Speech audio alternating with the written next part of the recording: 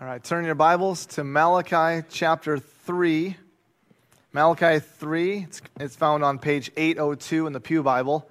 We're going to be looking at Malachi 3:13 through 4:3.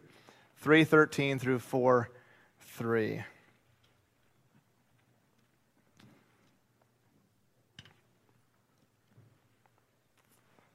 Malachi 3, verse 13. Your words have been hard against me, says the Lord. But you say, how have we spoken against you? You have said, it is vain to serve God. What is the profit of our keeping his charge or of walking as in mourning before the Lord of hosts? And now we call the arrogant blessed. Evildoers not only prosper, but they put God to the test and they escape. Then those who feared the Lord spoke with one another. The Lord paid attention and heard them. And a book of remembrance was written before him of those who feared the Lord and esteemed his name. They shall be mine, says the Lord of hosts, in the day when I make up my treasured possession, and I will spare them as a man spares his son who serves him. Then once more you shall see the distinction between the righteous and the wicked, between the one who serves God and the one who does not serve him. For behold, the day is coming, burning like an oven, when all the arrogant and all evildoers will be stubble. The day that is coming shall set them ablaze, says the Lord of hosts, so that it will not leave them neither root nor branch. But for you who fear my name, the Son of Righteousness shall rise with healing in its wings. You shall go out leaping like calves from the stall, and you shall tread down the wicked, for they will be ashes under the soles of your feet on the day when I act, says the Lord of hosts. Let's pray. Our Father in heaven, we ask now that you would use these words to change us, transform us into the image of Christ, that we would meditate upon them, that we would think deeply upon them, that it would cause us and motivate us to love you, to serve you, and to fear you. In Jesus' name, amen. I was reading an article this past week as I was thinking about the persecuted church that we prayed for last week. In the article, it claimed that over or around 900,000 Christians have been martyred in the last 10 years. As many as 90,000 Christians died for their faith on average over the last year. Okay, the article went on to say that would be like, I don't know, compared to 1 every 6 minutes, to put that in perspective. Now, I don't know exactly how accurate these figures are, right? But even if it's only a tenth of that, the number is still staggering, isn't it? Especially as we live here in America. Even though it's something that we might not experience in the U.S., it might seem abstract and distant from us. The reality is that in some sense, we experience our own trials and difficulties and suffering today, right? Whether it's financial, emotional, relational, or physical. Many of you are experiencing some sort of trial or challenge or difficulty in your life. This is reality. And we sometimes look at our own challenges, our own trials, our own injustices, and wonder in our hearts, is following Jesus worth it? We have these certain expectations of what the Christian life should look like and result in the present life, and they aren't met. And then we begin to wonder, is following Jesus really worth it? Does he pay attention? Does he pay attention to what's going on in my life? And when we have these unmet expectations, it leaves us cynical or apathetic in our relationship with God. And this is the issue that Israel was having in the days of Malachi. As we've seen throughout this book, It isn't that Israel has outright rejected God. Okay, they haven't outright rebelled in that sense or rejected him. It's that they've become cynical and indifferent to God and the things concerning God. That they're just indifferent. They're going through the motions of religion. They had a form of religion, and it's led to this spiritual decline of the people. And so now we arrive here this morning in this sixth and final dispute in the book. And what we see here this morning is a call to serve and fear God. A call to serve and fear God. Covenant loyalty is expressed not only in honoring God in worship, but also in our marriages, in our finances, and now it's expressed in serving God in the midst of trials, difficulty, and times of hopelessness. So again, we see this same pattern in this final dispute in Malachi. There's a charge given, there's the question, the response, God's response, and then the application. Now, I'm going to tie these together, so we only have 3 points. So let's first consider the charge and question. So first, is it vain to serve God? Is it futile? Is it futile to serve God? That's the question that we are asking. So look with me now at verses 13 through 15. Your words have been hard against me, says the Lord.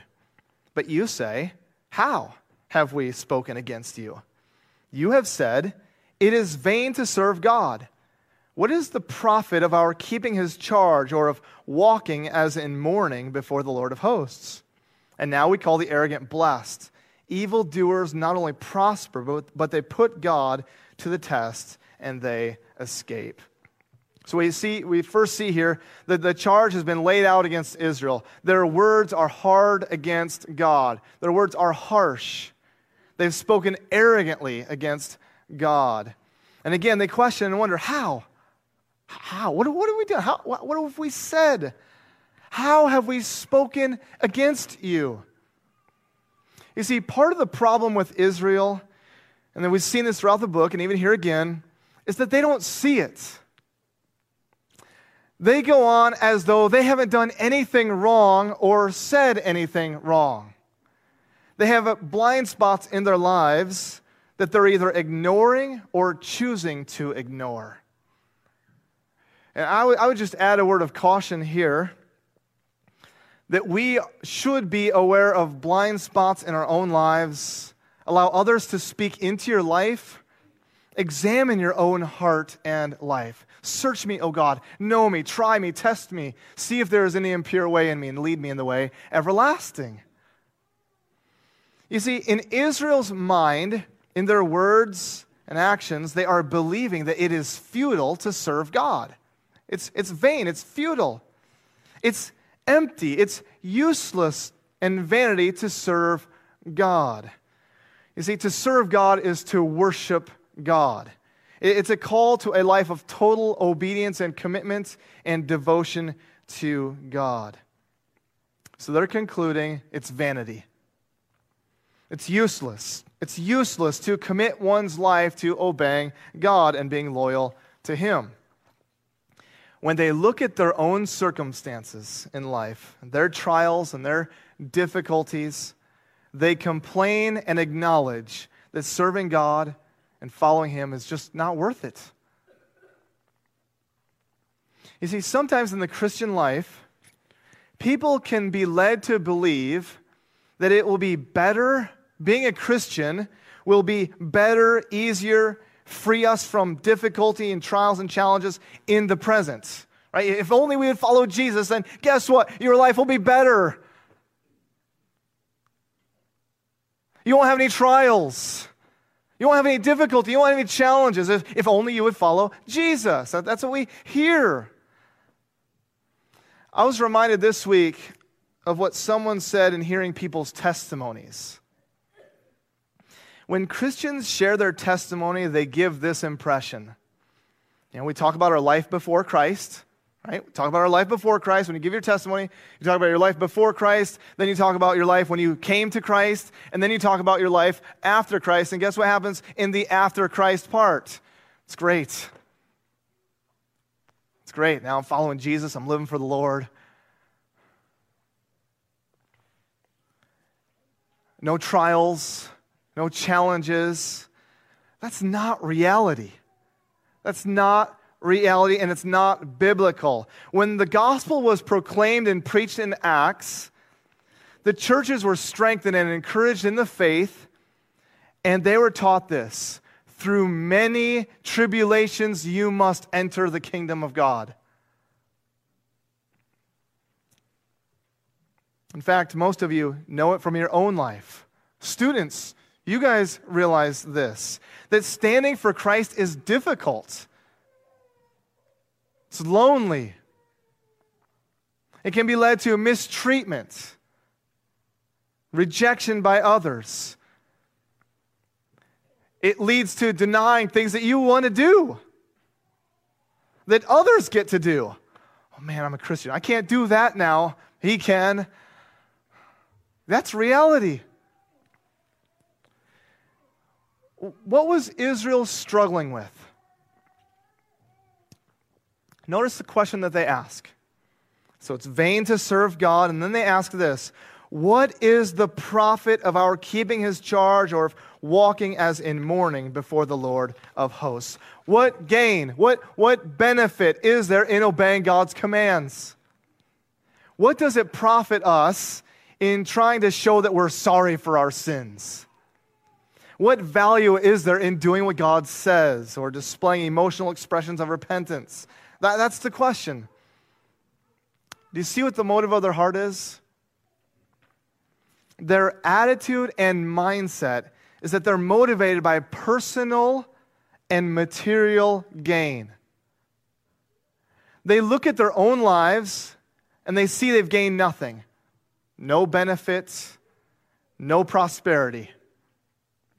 They look at others' lives, those around them, they see the arrogant are blessed and prospering. Unbelievers are getting rich and profiting in this present life. They see people testing God, and God does nothing. They see this, and they say it's pointless to serve God. It's not worth it. The arrogant are the ones that are blessed. We'd be better off completely turning away from God. That's what they're saying or thinking. For Israel, it made no sense to worship God or devote to him because they aren't gaining anything. It's a waste of time and effort to obey one's commands. Their reason for thinking this is that they're looking at their present situation and circumstance and concluding that God would not allow them to suffer. That's what they're thinking and doing. That's why they come to this conclusion. You see, they thought that they were actually obeying God. They had a form of worship. They had a form of religion, even in their emotions. Well, see, it's about the emotions. No. Some might say it's about the emotions. They're mourning.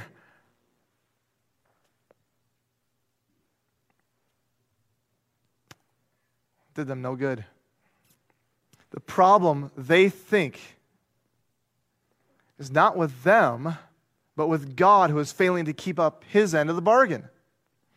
This reveals a mindset and attitude which shows that their relationship with God, this is not a covenant relationship, but a business transaction. That's what they're viewing it as. They put in the work, they do their job, they follow his charge and his commands, and it should result in earning God's blessing. Imagine working for someone. And the expectation in your mind, right? You do this when you work. The expectation in your mind is that you do your job, you earn a profit. Right? They're going to pay you for your work. You'll receive financial gain from your work. You've earned it. You've worked for it. But then imagine this situation that they choose to not give it to you. What do? You just want to be done.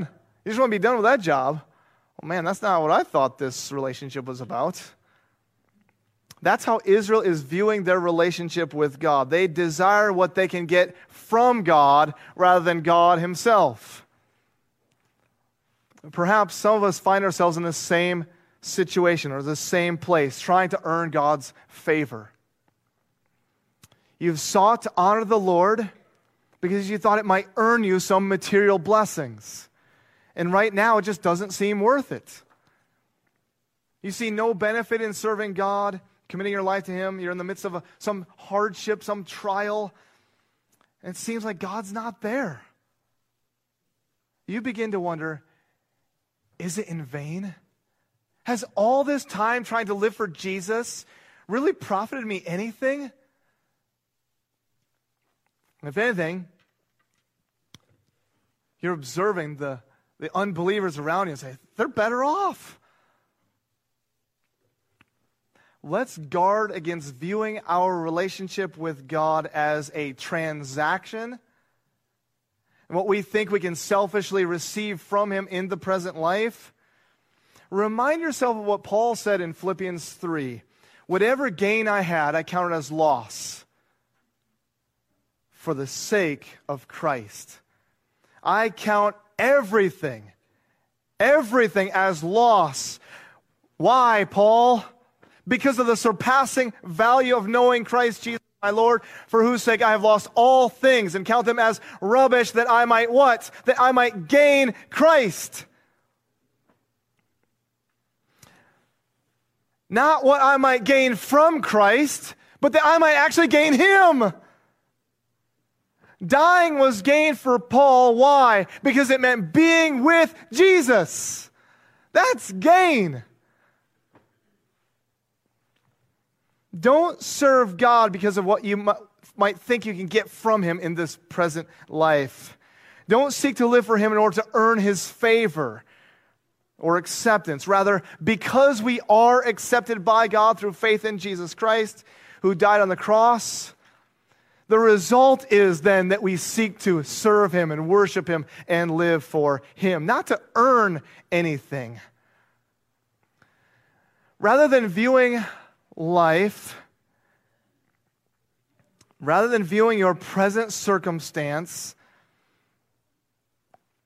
as a reason to complain, if you're struggling with something, rather than viewing your life as a reason to complain and become cynical in the Christian life, let's view what's going on in our lives as opportunities to be faithful to Him in the midst of it and trust in His promises. So what does He promise? This is our second point. The promise for those who serve and fear God. We're introduced to a new group.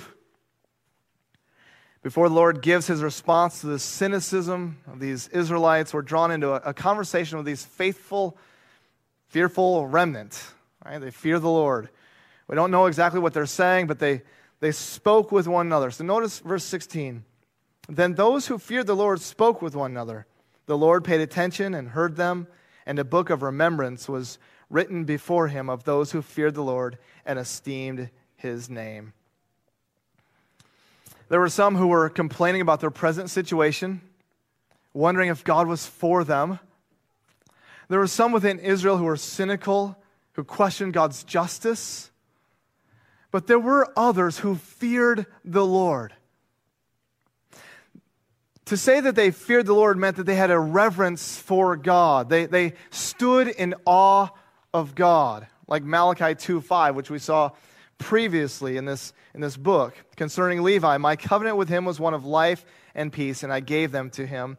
It was a covenant of fear, and he feared me. He stood in awe of my name. And then he describes their words and actions which honor the Lord. To fear the Lord is to tremble at the thought of offending God. This group is concerned about doing what pleases the Lord. They trusted Him. And even when things didn't go the way they thought they should. Now again, we don't exactly know what they said. It was probably the opposite of what the arrogance or what the Israelites were saying in the previous section. In God's presence, a scroll of remembrance was written, which recorded a list of those within the covenant community, of those who feared the Lord and honored His name. A list was recorded of those who publicly committed themselves to the Lord. And God heard them, and God paid attention to them. Notice verses 17 through 18. He declares this, "They shall be mine," says the Lord of hosts. In the day when I make up my treasured possession, and I will spare them as a man spares his son who serves him. Then once more you shall see the distinction between the righteous and the wicked, between one who serves God and the one who does not serve him. God's response is clear. Those who fear God and serve him belong to him. They will be his people, and he will be their God. God promises on the day of the Lord, when he acts in judgment, those who fear him and serve him will make up his treasured possession. Israel was promised in the Old Covenant in Exodus 19:5 that if they obeyed his voice and kept his covenant, then they would be his treasured possession among all peoples. Deuteronomy 7:6, out of God's love for his people, we read this, for you are a people holy to the Lord your God. The Lord your God has chosen you to be a people for his treasured possession out of all the peoples who are on the face of the earth. And then we arrive in the New Testament. In 1 Peter 2:9, he says to the church, but you are a royal, chosen race, a royal priesthood, a holy nation, a people for his own possession, that you may proclaim the excellencies of him who called you out of darkness and into his marvelous light. To be God's treasured possession is to belong to God, to be treasured, cherished, loved by God. As followers of Christ, we are already, this remnant was already God's treasured possession, and it would be evident on the last day. Christ died to redeem us from all lawlessness and to purify for himself a people for his own possession who are zealous for good works. Titus 2:14. The Lord treasures those who serve him, those who fear him and honor his name. The Lord promises again, on that day, he will spare them, as a man spares his son who serves him. God will have compassion on his people on the last day, like a father would for his son or daughter who serves him. That's the idea. God promises that a distinction between the righteous and the unrighteous, the righteous and the wicked, between the one who serves God and the one who does not serve God, will be evident on the day of the Lord. The value and benefits of serving God is not yet clear. It's not yet fully realized. Okay, that's the reality I think we need to keep in our minds. God insists that there's a coming distinction between those who fear him and those who do not. And by telling us that there is a distinction, a coming distinction on the final day, that is to shape us in the present day. That is to destroy any cynicism and complaints that they might have in their hearts toward God because things aren't going the way they think they should. We're not prospering like the unbelievers. I think it's important here to consider what God says and how God answers their complaints.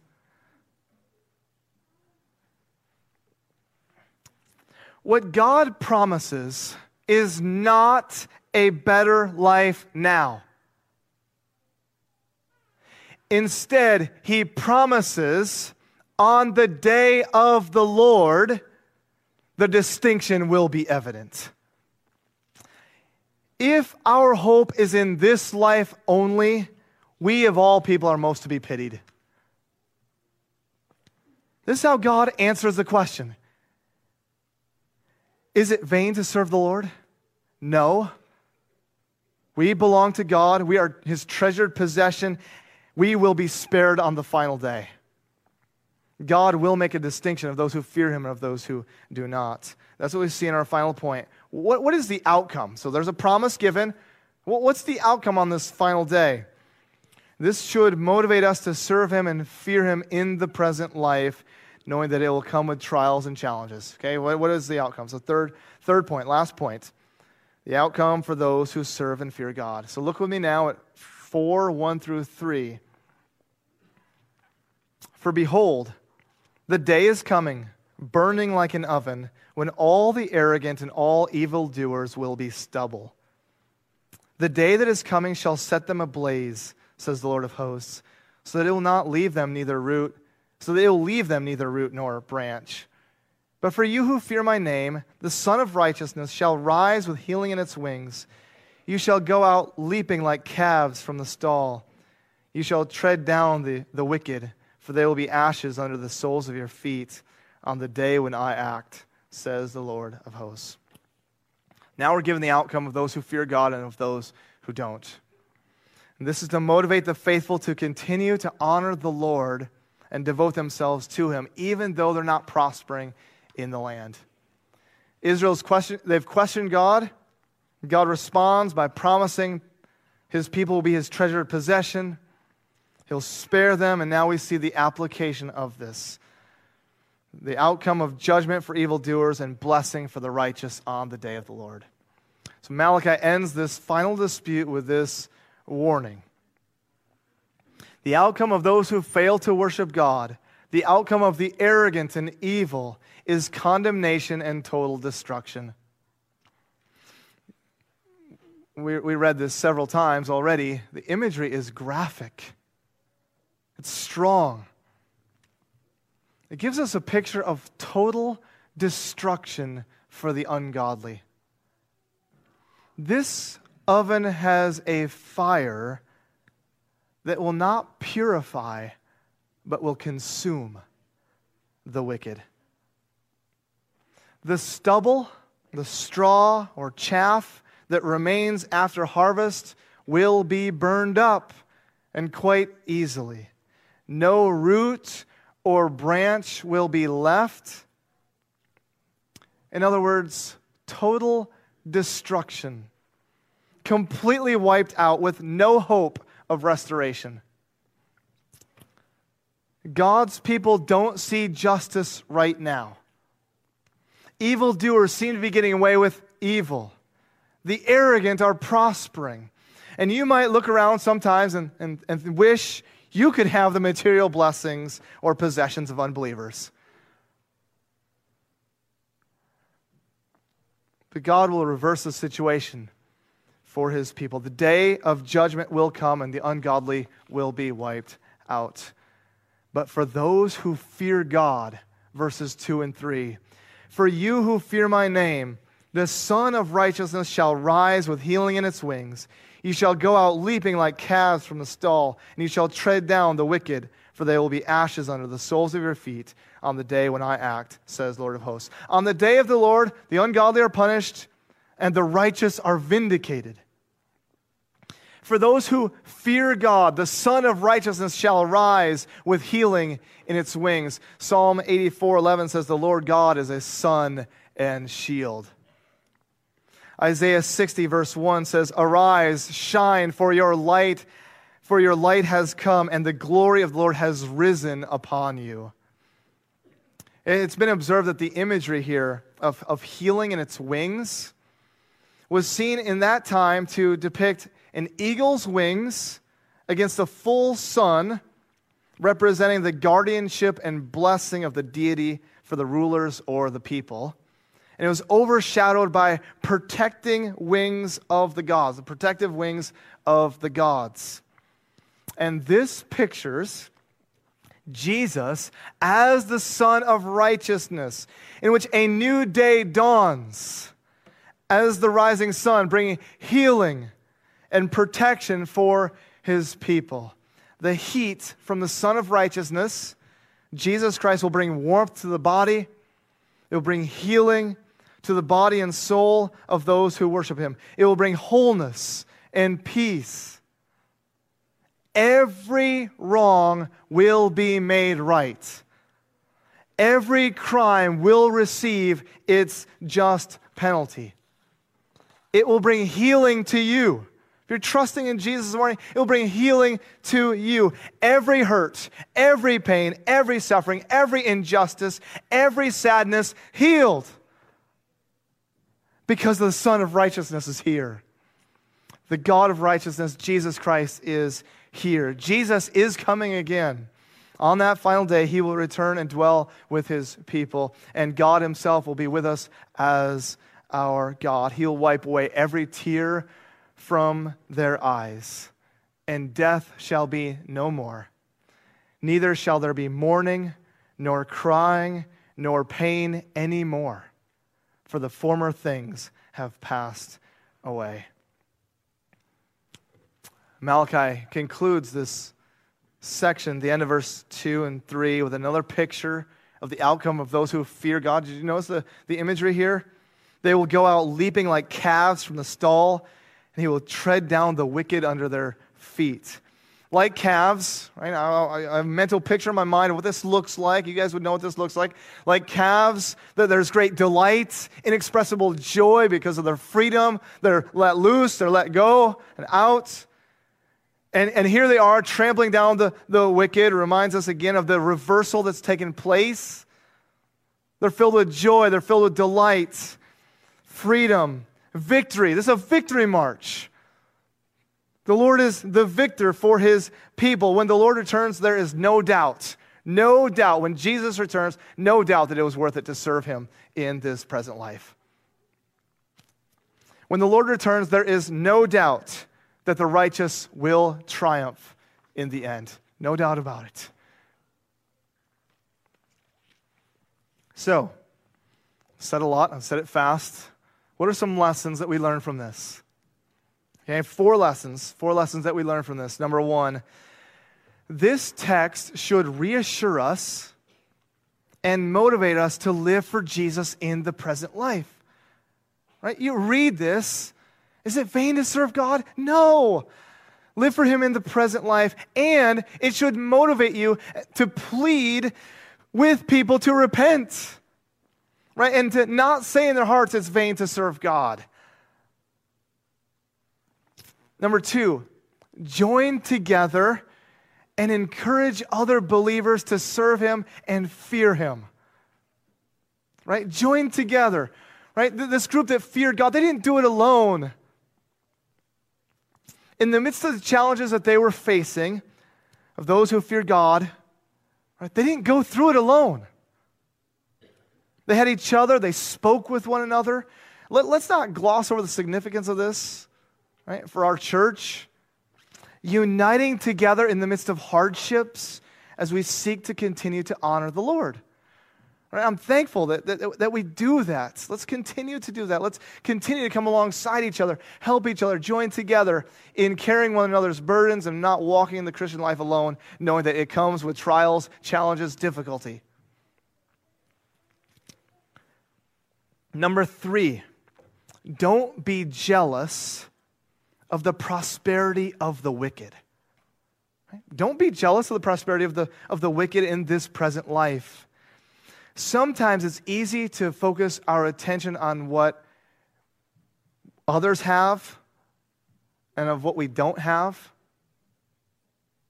And it can lead to jealousy, it can lead to complaining or bitterness or cynicism toward God or indifference to living for God or even outright rebellion against God. But if we fix our eyes on Jesus and what will be ours in the new heaven and new earth, him, we can endure. And number 4, therefore, right? Remembering that he's coming back, our time will be inexpressible joy, filled with glory and beauty and healing at his return. Therefore, fear the Lord and serve him today. Not as a business transaction, but as a son would for their loving father. Give your life to Jesus Christ. Completely commit to him. Set your hope on the return of Christ and surrender all to him. Let's pray. Our Father in heaven, we even now acknowledge times in our own hearts, times in our own lives when we think, is it really worth it? Are we really better off? Why are evildoers getting away with the things they're doing?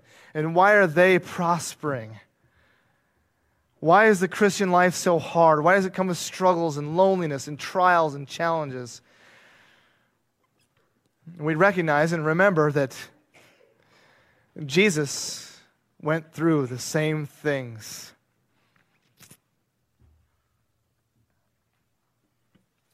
We remember that first of all.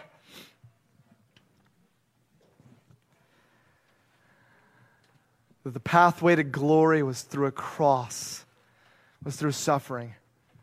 So I pray that you would help us remember that we would look to you, we would look to Jesus, fixing our hope on him, fixing our confidence on your promises, that we are your treasured possession,